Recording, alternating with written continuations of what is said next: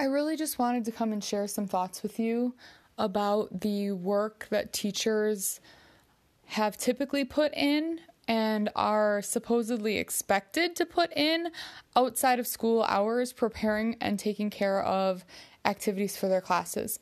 Now, if you are doing these things because you enjoy them and they are fun for you and you love spending time preparing activities and creating resources and doing those things, then that is awesome, and this is not the message for you.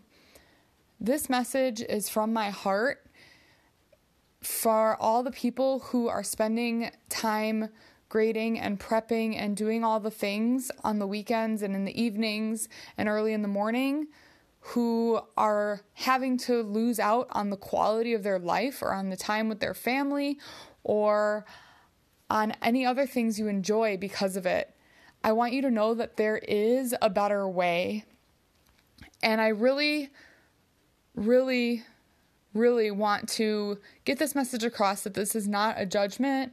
This is not me shaming anybody. This is not me saying that I have everything figured out, but this is just my experience because I was in that boat. I spent many years spending way too many hours outside of the school day working on school work. My first year of teaching at the school I'm at now, my principal pulled me into the office 4 weeks into the school year and told me that I was such a negative person to be around and that she wanted to start meeting with me every week to try to help improve my attitude about school. And what we figured out in that meeting was that I was really struggling with the idea of perfectionism and taking home all the grading every night and getting it done and putting that pressure on myself. And I had to work through that. And through working through that and working on a lot of personal development in addition to professional development, I have found a new balance in my life. And I want to share a little bit of how that looks with you guys. One of the ways that I've managed to spend less time doing schoolwork outside of school has been by working on my personal development and understanding that I need to prioritize my self-care and that that is not selfish at all. In order for me to be the best teacher I can be to my students, I need to be healthy, I need to be well rested, I need to be in a good mental space. And by taking work home and being stressed all night and not having time to decompress and then repeating that same cycle 5 days a week and even into the weekends, it wasn't healthy for me or my students. It wasn't doing them any favors. And so it came to me prioritizing my work. So one of the things I came to terms with was the to-do list and my list of work for school is always going to be there. There's always going to be something I could be working on. But I need to be okay with that and understand that it's never going to be finished, and so that I don't need to be stressed if it's not finished. It's just this working document of ways I can keep working. One of the other things that I decided to do was I decided to prioritize what to take home each night. So I might have a stack of 5 classes of tests that I had to grade, but I would say, okay, I'm going to take 1 or 2 home tonight, and then I can actually feel accomplished, like I finished a task, and that was super motivating as well. So it was almost like this mind shift and this change that needed to take place in my thinking about the work I needed to do. So that was one way that I reduced the amount of work that I was taking home outside of school hours. Another thing that I did to reduce my stress about the work that I had to take outside of school was I came to terms with the fact that it was okay for me to use class time to grade.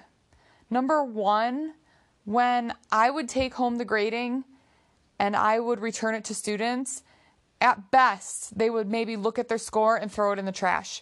So I spent all these hours looking at their work, making corrections to their work, putting scores on it, writing comments, and they didn't even really care that much. They just wanted to see the number at the top of the page.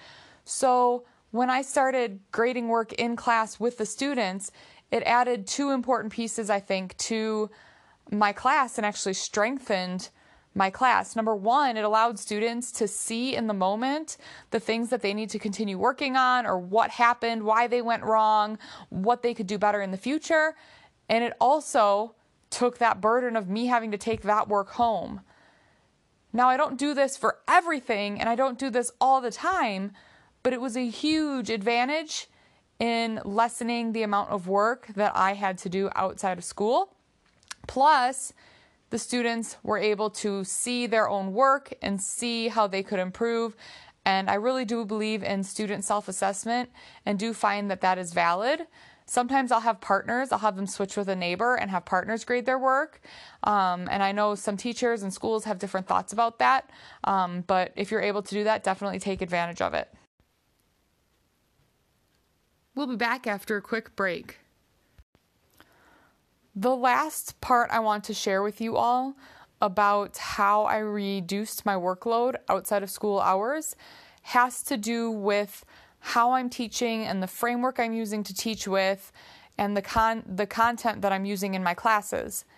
Now, there's a ton of great curriculum out there and great resources, but a lot of times I found myself spending so much time looking through it all and modifying it for my classes and adapting it or thinking how I could change how to use it, that the bulk of my effort and time being spent was on creating and planning lessons. And I know there's some of you probably in that same boat. And now, I'm not speaking to when you're learning a whole new system or learning how to teach from a whole new perspective. There's going to be work and there's going to be time and planning that you're going to need to put into place, because you need to develop those skills. You need to practice those skills. But once you have those skills down, for example, once you know how to do a picture talk, once you know how to do a clip chat, once you know how to do a write and discuss, a running dictation, etc., once you have learned the skills, how do we reduce time to implement those skills in our classes and spend less time prepping for those things?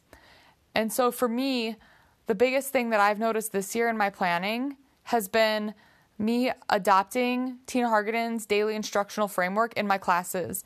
Now, if you're a member of the CI Liftoff Facebook group, if you just search daily framework in the group, you will see tons of resources and PDFs and information that Tina has shared about it. And I highly encourage you to do so, because this has given me and my students a structure and routine to class that we can use every day, but yet the content is new and fresh and exciting, but yet it's in a predictable structure that's comfortable.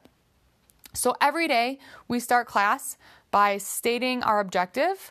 By the end of class today, you will be able to answer questions in Spanish about a character we create. For example, if we were doing a one-word image. Or I tell them the schedule for the day or the plan for the day and what we're going to do. Then we go into reading workshop time, which, if you listen to my podcast on starting a free choice reading with your students, if you have a library available, I'm already well into that at this point in the year, into November. And so we will do free choice reading for anywhere from like 6 to 10 minutes. It depends on the grade level and what other strategy I have planned for that day. Then the third step in class is guided oral input. So this is the part of the lesson that we normally spend the most of our time planning and preparing for. And I'm using Tina's Curriculum Club materials. So every day I have the guided oral input strategy picked for me. So that has reduced my time of lesson planning as well. But when I started to implement this framework last year, those materials didn't exist. So I was still saving time by implementing this framework and using whatever materials you have. So maybe one day I was going to be doing story asking. So I would focus my story asking to only about 10 or 15 minutes. Or if I was going to do picture talk, 10 to 15 minutes. Doing a one-word image, 10 to 15 minutes in my classes, and I have 50-minute classes. And so that's the bulk of where my preparation and focus needs to be, whether it's learning that new skill, creating a slideshow, finding a short film that I'm going to use, whatever it is. That's where the bulk of my preparation time was spent planning. But it's only for 15 minutes, so I didn't have the burden of preparing enough content to fill a 50-minute class. So that cut down on my planning time. And then basically what I do is I recycle the language that we use during that guided oral input time through the rest of the framework. So after we do our input time, I'm going to use a picture talk for an example. Let's say I did a picture talk about the city that we live in and the different seasons and the weather and kind of what you can see and how it changes, because I did that earlier this year. So after I do my 10 minutes of input or 15 minutes of input, then I move on to doing oral review. So I just ask the students some questions about the different pictures, or I'll put all 4 pictures up on one slide and have them marked with either letters like A, B, C, or D, or different colored circles on them. And so I'll make a sentence like, "It's really hot in this picture." And then I'll have the students all corally respond with which picture I'm describing. So giving them more input, but in a different way, so that it's still that new and exciting different thing that those students are looking for. And then we do shared writing in class, which is basically write and discuss. Almost 90% of the time I would say I do write and discuss. And I usually write about 4 to 7 sentences with my students every day, because building in literacy is super important. And so this comes straight from the input as well. So in those pictures, when I talked about our town, I had the students then vote after we done reviewing the pictures. I had them vote on their favorite picture. So then we picked their favorite picture and we wrote about it. And so it went something like this. Title: Blue Harbor is fantastic, or Blue Harbor is very popular. And so you lead the students through choices as you're writing together. I do this on a document camera, and I'm doing this in Spanish in my classroom on a document camera that's projected that the students can all see. You could do it on your whiteboard, or you could do it on chart paper. You could type it up if you wanted to. There's tons of ways you can do write and discuss. And if you don't know how to do this strategy, you can also search in the CI Liftoff Facebook page. It's write and discuss, and there's a lot of options there. And I have tons of demos on my YouTube channel. If you search Caitlin Leppert on YouTube, you'll find them there as well. And so we do our shared writing, and that takes about 10 minutes. And you can have the students copy that or not, depending on your class, what they need, how much time you have, etc. And then after our shared writing, we do shared reading. So every day I'll read it to them as fluently as possible, as fluidly as possible in Spanish. And then we translate it word by word in English. And this is an awesome opportunity as we go through it and they have trouble remembering what some words are, or when they get to translating what the phrase le gusta actually means in English. It gives me an opportunity to discuss the grammar with my student, which is awesome. And then after that, I'll usually ask the students if they've noticed anything about the language they want to point out to the rest of the class. It gives them a chance to kind of make some grammar suggestions or noticing different kind of traditional rules, if you will, about the language. And then we go on to the last step of the daily framework is student application and assessment. Now, some days I don't make it all the way to this step, but on the days that I do, this is where I can just kind of sit back and relax and let the students kind of show off what they've learned. So sometimes we'll play the question and answer game. Sometimes I'll give them a quick quiz so I can get some daily formative listening grades in the grade book. There's a tip for you. And I grade those in class. I have them grade their own quizzes, or I have them switch with a neighbor and grade their quizzes. And 9 times out of 10, I have at least 90% of my students getting 100% on them, because they're really simple questions like true or false or either or questions. Or I'll have the students do like a 5-minute quick write. And I'll say, describe the 4 pictures in Spanish using as much detail as you can for 5 minutes. Go. And I let them work. We can do reader's theater. We can do acting it out. There's a lot of different options we can do once we get to the end of that class, once we have that text created. And now I have a text that I can use for reading workshop the next day if I want to, or for sub-plans, or for a day where I just need to take it easy and the students need to do some other work, like maybe illustrating our class text, or translating it into English, or, writing their own version, like creating a parallel text for it by changing details.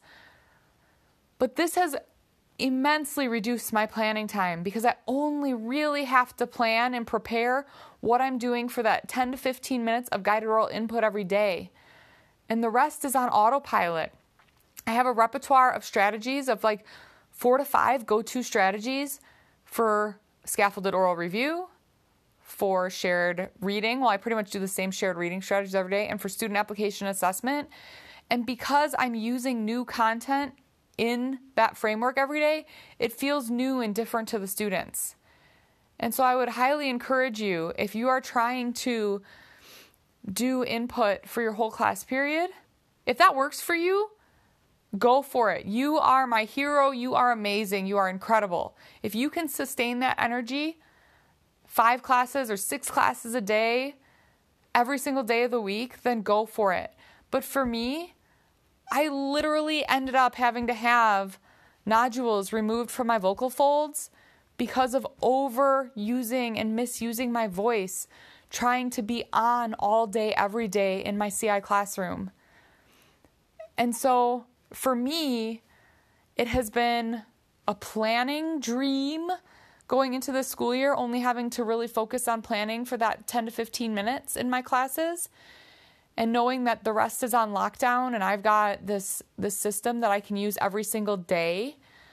And it's also been this huge relief and weight off my shoulders as far as my physical health is concerned. Because I was talking to my speech therapist last week and she literally said, I was reading her a story in Spanish so she could work with me on how I can make sure I'm not injuring my voice when I'm teaching with so much, some excitement in my teaching, so to speak. And she said, if you were to do this all class long, every single day, you would end up back where you were 3 months ago. And so implementing this daily framework has reduced my stress. It has reduced my physical stress. It has reduced my planning. It has reduced my grading because during that application and assessment time at the end of class, we grade the assessments together. Or if they do like a quick write, I'll just look through them and see that they wrote in Spanish and put a smiley face on them or a check mark on them. Or sometimes I don't even do anything with them because the students have already had a chance to share their writing with a neighbor if they wanted to, or look it over. And it has just been this huge relief for me this year to cut down on my work. I've only taken work home, and I'm talking about like grading or specific planning for my classes, not my professional development or doing webinars or helping out in Facebook groups or creating presentations or watching presentations. I'm not talking about that because I'm choosing to do that. That's something I want to invest my time in to become a better teacher. I'm talking about planning my lessons, writing subplans, creating materials, grading papers, etc. I have brought home work once this year so far. And it was the students' individual created characters that I wanted to type up stories and descriptions for in Spanish. I chose to do that. I could have done without that and made it through my classes just fine, but I wanted to have those written texts to utilize during reading workshop time for other activities and to add to our library. So I really want to encourage you to check out this daily framework. And if you're still listening, thank you so much for hanging on. But I really want to encourage you to prioritize yourself, because if you burn out, like I'm already feeling somewhat burnt out just because of the demands of the teaching job in general. When you're burnt out, that doesn't do anything for you or your family or your students or your colleagues. You can't show up as the best version of yourself when you're not taking care of yourself. And when you're not the best version of yourself, everyone else suffers. So take a breath. You are doing an awesome job. And you need to know that you matter. You are important. You are worth prioritizing and taking care of.